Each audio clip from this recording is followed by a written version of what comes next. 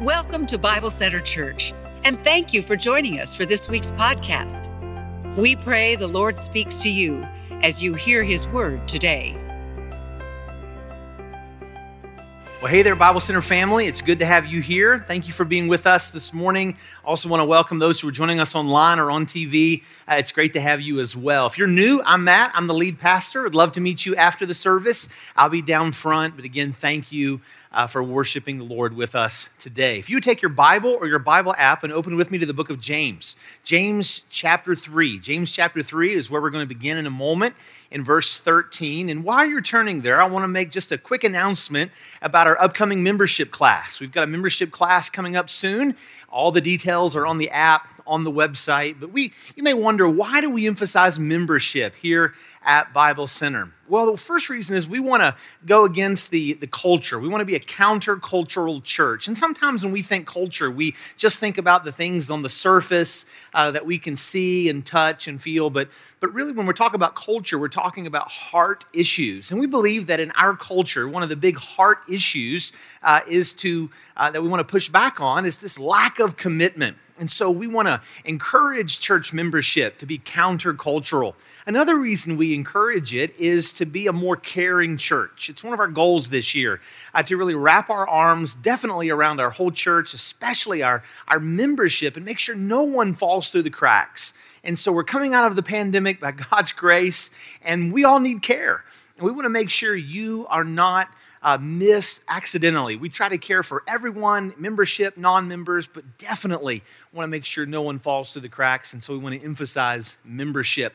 And then the last reason that we emphasize membership is to challenge our believers, to challenge one another to go deep spiritually. We don't want to be a church that's a mile wide and an inch deep. We want to go deep in Christ, deep in the great truths of the faith. And so, again, let me encourage you to check out the membership class coming up and be sure to sign up for that. Let's go ahead and read our text, James chapter 3, starting in verse 13. Who is wise and understanding among you? Let them show it by their good life, by deeds done in humility that comes from wisdom. But if you harbor bitter envy and selfish ambition in your hearts, do not boast about it or deny the truth. Such wisdom does not come down from heaven, but is earthly, unspiritual, and demonic. For where you have envy and selfish ambition, there you find disorder and every evil practice. But the wisdom that comes from heaven is first of all pure, then peace-loving, considerate, submissive, full of mercy and good fruit, impartial and sincere, peacemakers who sow in peace reap a harvest of righteousness. This is the word of the Lord. Now, life sets before us all kinds of choices, doesn't it? There are all kinds of choices in life. And one of the truths about choices is that to choose one often means then that we are saying no to another.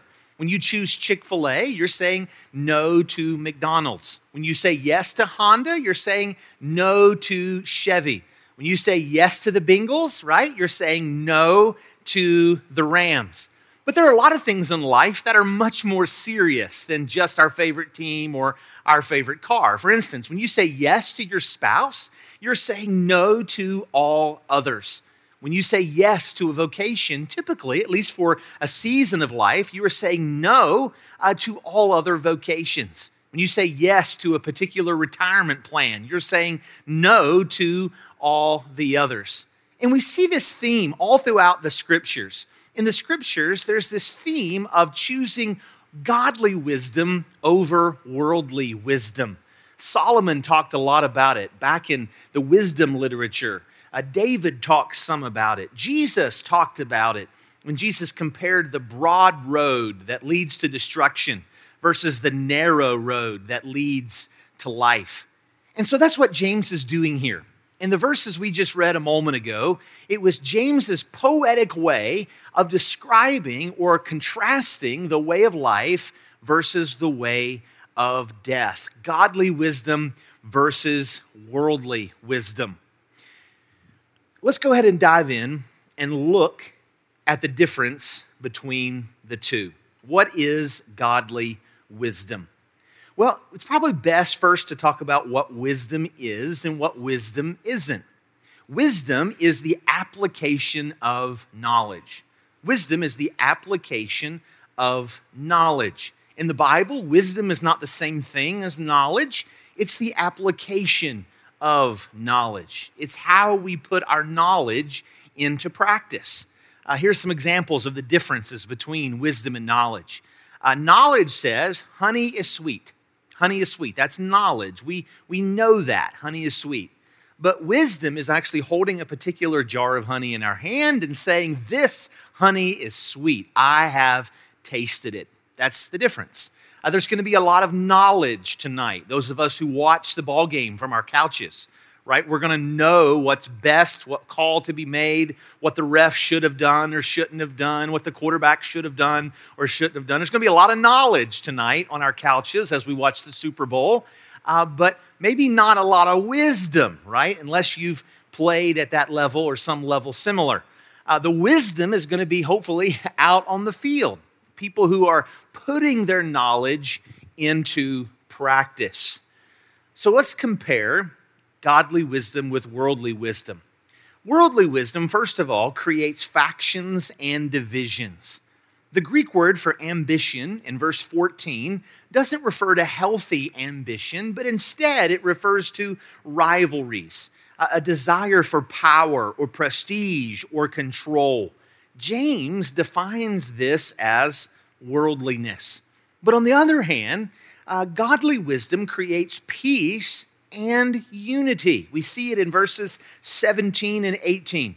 Christians with godly wisdom seek to build bridges in every space they possibly can. It doesn't mean that Christians don't have hard conversations. We're going to see that here in a couple weeks as we go through James. But it's just that we as Christians are seeking to bring peace and harmony and wholeness to every environment, whether that environment be home, whether it be church, whether it be work, whether it be with our friends. We are seeking to make peace. So it's a comparison. Here's another comparison.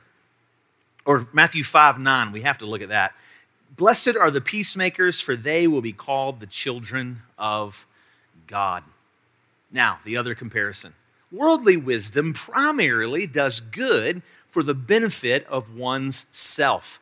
Worldly wisdom primarily does good for the benefit of oneself. You see this in verse 14. Twice in this text, verse 14 and then again in verse 16, James identifies this as selfish ambition. It's this willingness to somehow promote ourselves and our power, our prestige, and trample on others no matter the relationship. We see this kind of worldly wisdom manifest itself in the American dream. The American dream says advance yourself, promote yourself, right? Push yourself. That's the American dream. Make yourself more famous. Make yourself more popular. But Jesus said, deny yourself. And so there's a difference between the American dream per se and what Jesus teaches. Godly wisdom versus worldly wisdom. Unfortunately, this has kind of crept into the church in places. Not so much at Bible Center, thankfully, but it's crept in other places, and we want to make sure we always avoid it. It shows itself in the form of health and wealth teaching and preaching. The health and wealth gospel says this: if you'll follow Jesus, you'll have whatever you want. If you'll follow Jesus, you will have whatever you want. Right? God is up in heaven waiting to answer your prayers and can't wait to bless you physically, financially, socially, if you'll just give your heart to Him. And that just continues to rear its ugly head throughout American Christendom. The problem with that is that God doing what's best for us may or may not be what we think is best for us.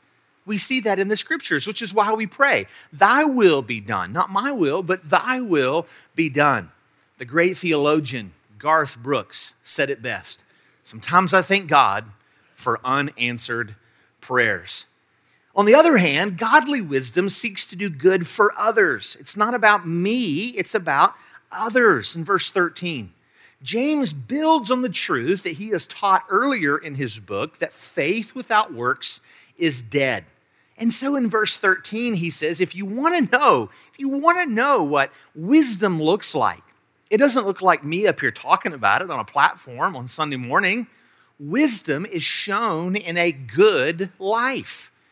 So in other words, probably for most of us, the people who know whether or not we're truly wise are probably those who know us the most, those who live with us, those who wake up with us, those who go to bed with us. Those are the people that truly know our wisdom.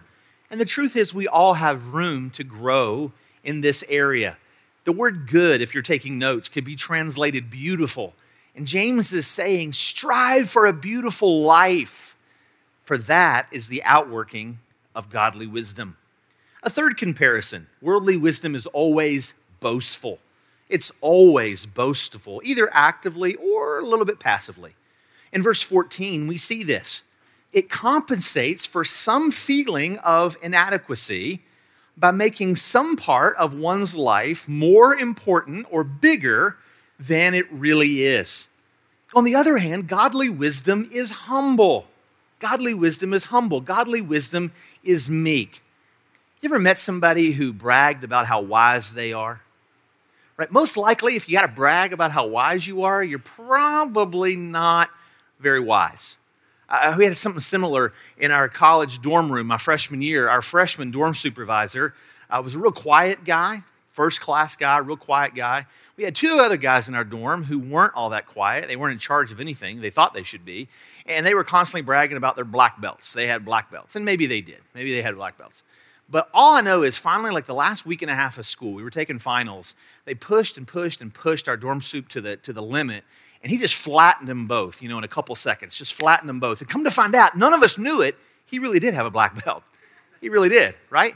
Those who often are wise are those who don't have to brag about it. But those who are seeking to push themselves and promote themselves. Jesus said something about this in Matthew 5:4. Blessed are those who mourn, for they will be comforted. Worldly wisdom, another comparison, is envious. We see it again in verse 14 and 16. Some Bible versions translate it as jealous, but selfish and unwise people yearn for what does not belong to them. They're in the constant state of wanting more. If you've seen that movie, The Greatest Showman, the song Never Enough, this is the theme of this kind of person, never enough. On the other hand, godly wisdom is content with reality. Verse 14, godly wisdom is content with what is true. It's impartial and sincere. It seeks to root out any hypocrisy that pops up, any weeds that pop up in its own heart. And the truth is, we all have those weeds that we've got to root out, that we've got to destroy. I like what N.T. Wright said about this. The challenge then for God's people is to be able to tell the truth about the way the world is and about the way wicked people are behaving without it turning into a perpetual grumble. And in particular, without becoming someone whose appearance of wisdom consists of being able to find a cutting word to say about everyone and everything. There is still, after all, a vast amount of beauty, love, and generosity and sheer goodness in the world. Those who follow Jesus ought not only to be celebrating it, but contributing to it.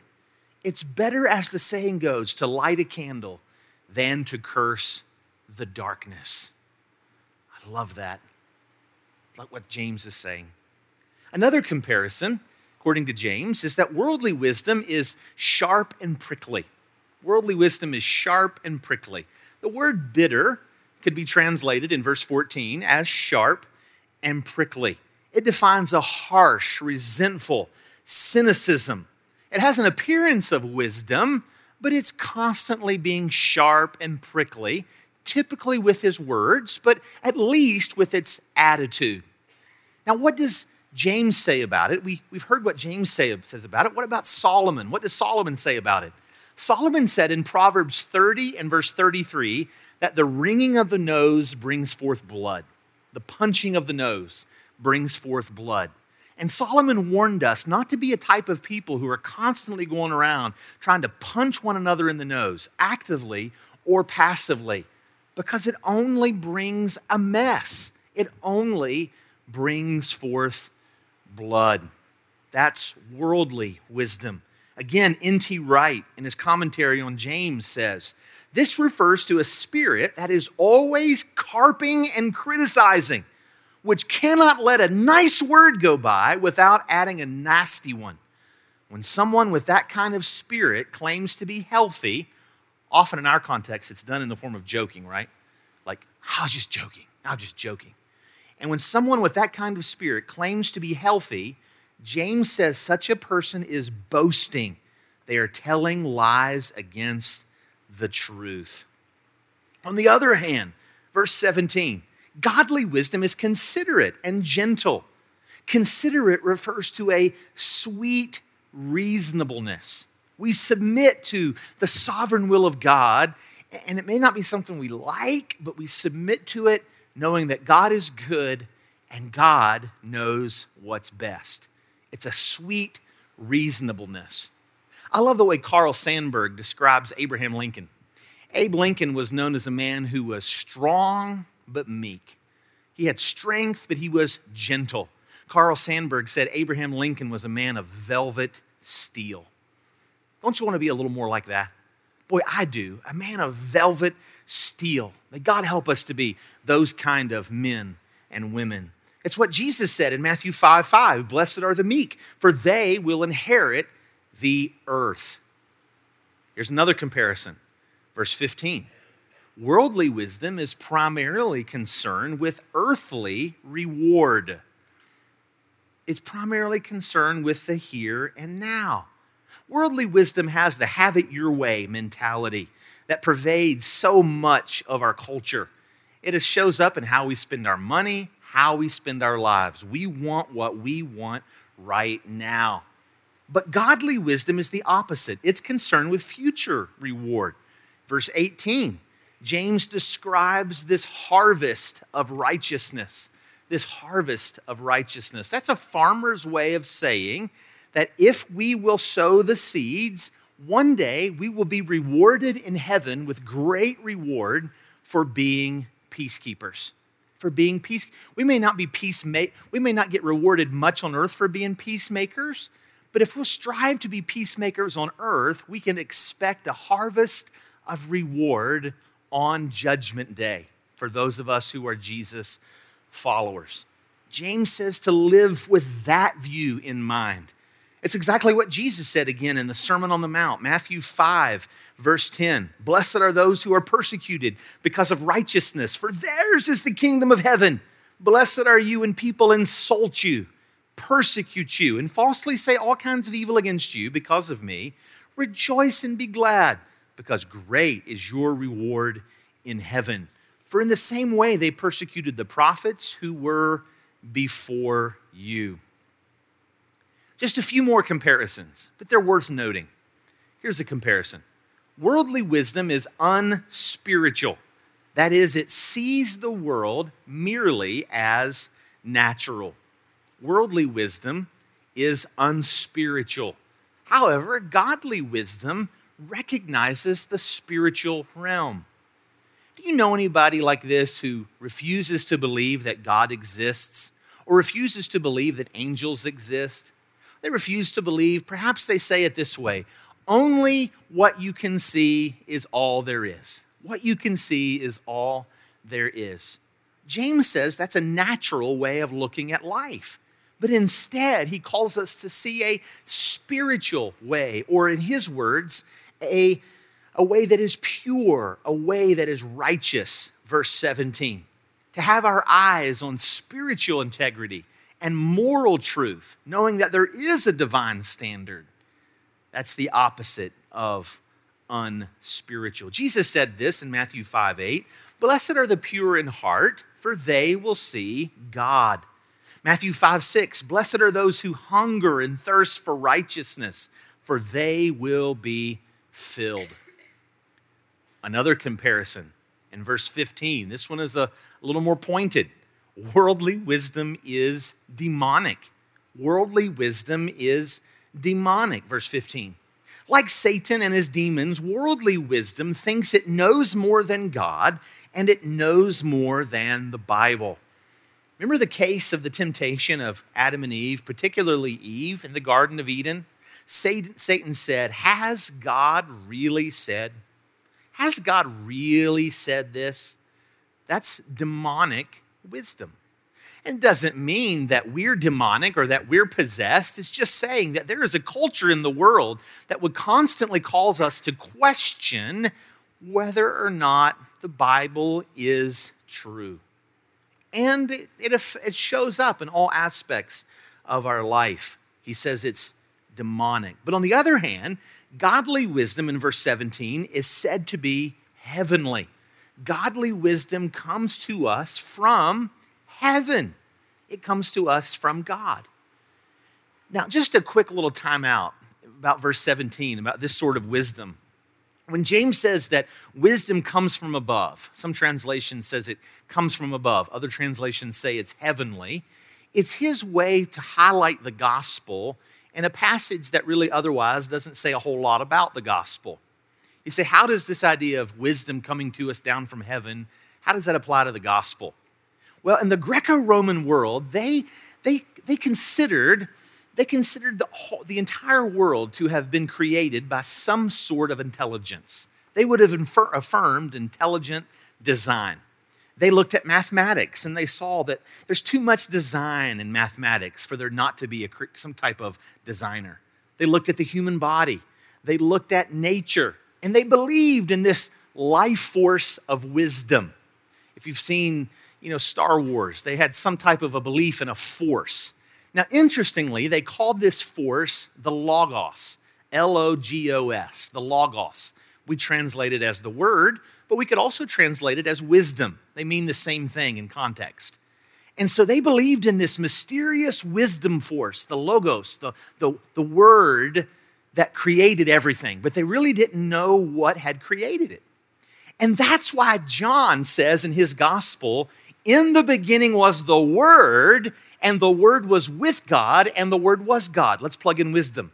In the beginning was the wisdom, and the word wisdom was God. In John 1:14, he says that we beheld his glory, the glory as of the only begotten of the Father, full of grace and truth.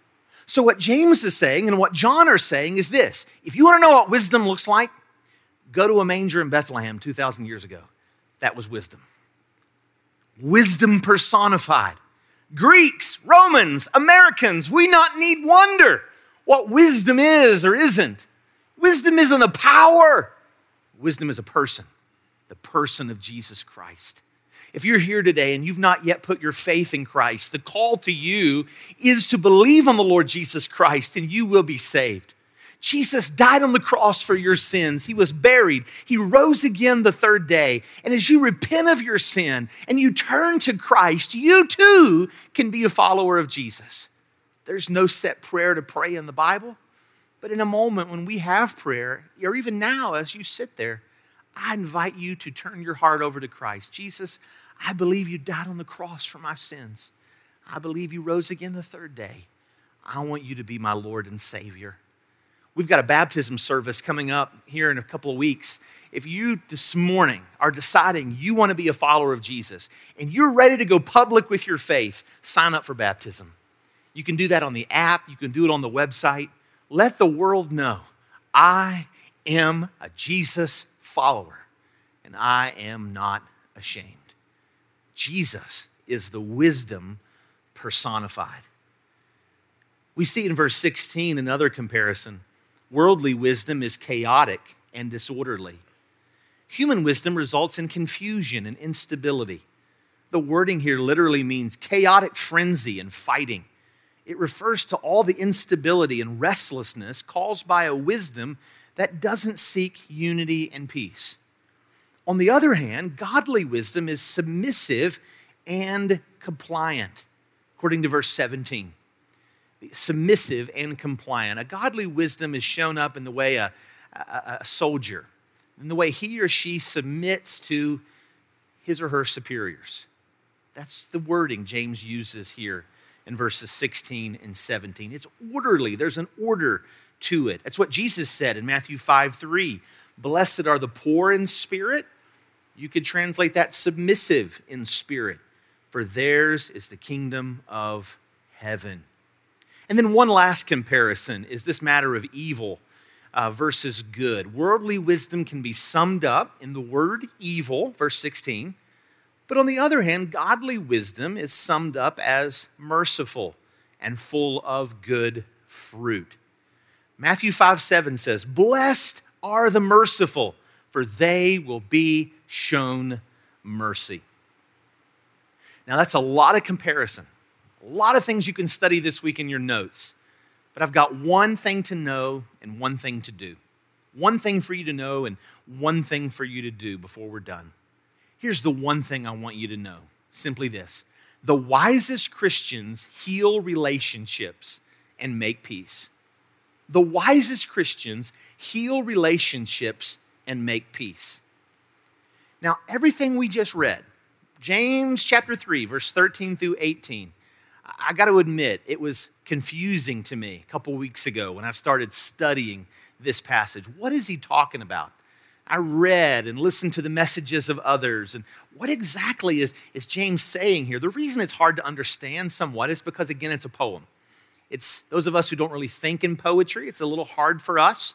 Jesus thought a lot more in stories. James thought more in poetry. I think more in charts, which could not be more opposite of the other two. But really what James is saying here is not just about, the point isn't wisdom.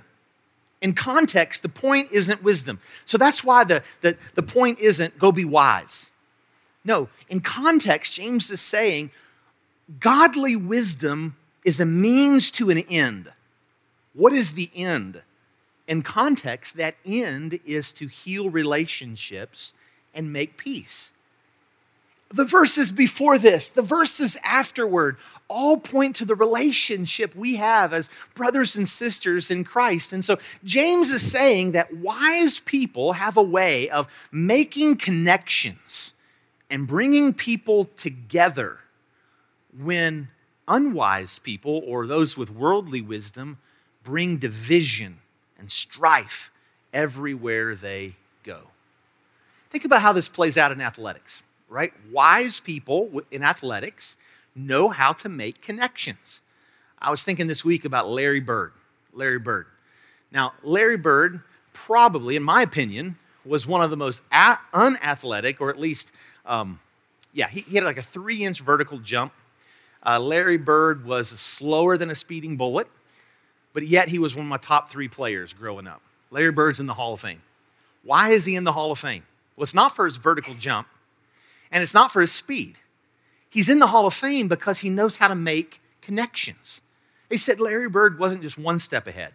He was at least 5 steps ahead. He knew what you were going to do before you even knew what you were going to do. He knew the strengths of his own team, the weaknesses of his own team, the opportunities of his own team, and the threats of his own team. And he knew the same thing about the other team. And so he could walk out on the court and instantly see all the different connections that need to be made. And he was he just brought it all together. His wisdom led to relationships. That's what James is teaching here in the 6 verses we just read. The same is true for an orchestra. Think about great composers. What do great composers do that not so great composers don't do? Well, great composers see connections. They see relationships, and they make relationships. They have the same notes that everyone has ever had who makes music. They have the same instruments that we've had for millennia, right? Everybody knows the sound of a trumpet and an oboe and a cello, but what makes a great composer? Their wisdom is able to see connections between notes and instruments that nobody else has ever been able to see. They bring things together that seem unrelated. That's what James is calling us to do here in these 6 verses. To be people who, through the gospel, yes, we don't sacrifice truth, but through the truth of the gospel, we seek to build bridges, not tear them down. And so I'll ask you, in the environments that you're in, are you known for building bridges, or are you known for being the one who always tears them down? How does this work at home? How does this work at church? How does this work with your friend group? How does this work at work, even with unbelievers? Is your presence salt and light, or are you known for being the one who's constantly stirring the pot? James says if we're going to win this world for Jesus, we've got to be the peacemakers, which is why Jesus said, blessed are the peacemakers, for they will inherit the kingdom of God. The wisest Christians heal relationships and make peace. Growing up, we had a pastor at our church who was great at this. His name was Dave. And Dave was the kind of guy that anytime there was conflict, Dave would kind of like run to the conflict and seek to bring understanding. And he was the kind of guy that, I was a deacon's son. And so sometimes those in church leadership hear things they probably shouldn't hear, but they hear things. And so I just knew that Dave was the kind of guy who runs to the conflict and he brings peace. One of his phrases that he would use or something like it was like, some things are not problems to solve, they're tensions to manage. He was just great at managing these tensions. Well, unfortunately, Dave developed cancer and Dave died. And it just shattered our church. I remember my parents, it grieved their hearts. But Dave had 3 small kids. One's name was Stephanie, the other name was Michael, and the other's name was John or Johnny. Well, John or Johnny is now John King, our executive pastor here at Bible Center Church.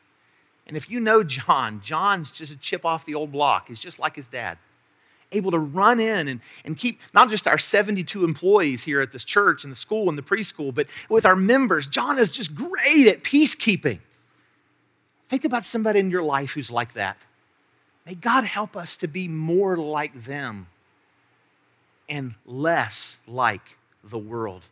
The wisest Christians heal relationships, and they try to make peace. So what can you do? What can we do? What's one step we can do? Well, there's probably 10 things we can do, but this morning I just want to leave you with one step. Here it is. Simple thing. If you're in conflict with somebody, ask them today, what can I do to make peace with you? What can I do to make peace with you? It's simple, but think about what would happen if we all did that. Is there somebody in your life you're at odds with? What if you went to them and said, what can I do to make peace with you? It puts the responsibility on yourself. Now, this is going to take great humility because they've been a knucklehead too, right? But what if you said it this way? What can I do to make peace with you? Is it possible to make peace with everybody? No, it's not possible. Romans 12:18, Paul says, if it be possible, as much as lies within you, live it peaceably with all men. So in other words, there's some people that it's not possible. You might ask this question to somebody this week, and they may tell you the only way we're going to have peace is if you do jumping jacks on the moon. Well, obviously, you're probably not going to do jumping jacks on the moon anytime soon. So you may not be able to make peace, and you just got to give that to God. But think about this. In your home, in your extended family, at work, in the church, your friend group, your former friend group, is there somebody you need to call this week and say, hey, let's grab coffee? Is there somebody you need to just, if they won't answer your call, maybe you text? Is there somebody you need to ask and just say, what can I do to make peace with you? And what if a third of us who asked that question actually made peace? Just a third. Think about what that could do for our community. Think about what that could do for our testimony. Think about what that could do for the cause of Christ. Ask this week, what can I do to make peace with you? You say, Matt, why should I ask that? It goes back to our big idea. Because the wisest Christians heal relationships and make peace. For more information, visit us at BibleCenterChurch.com or check us out on social media.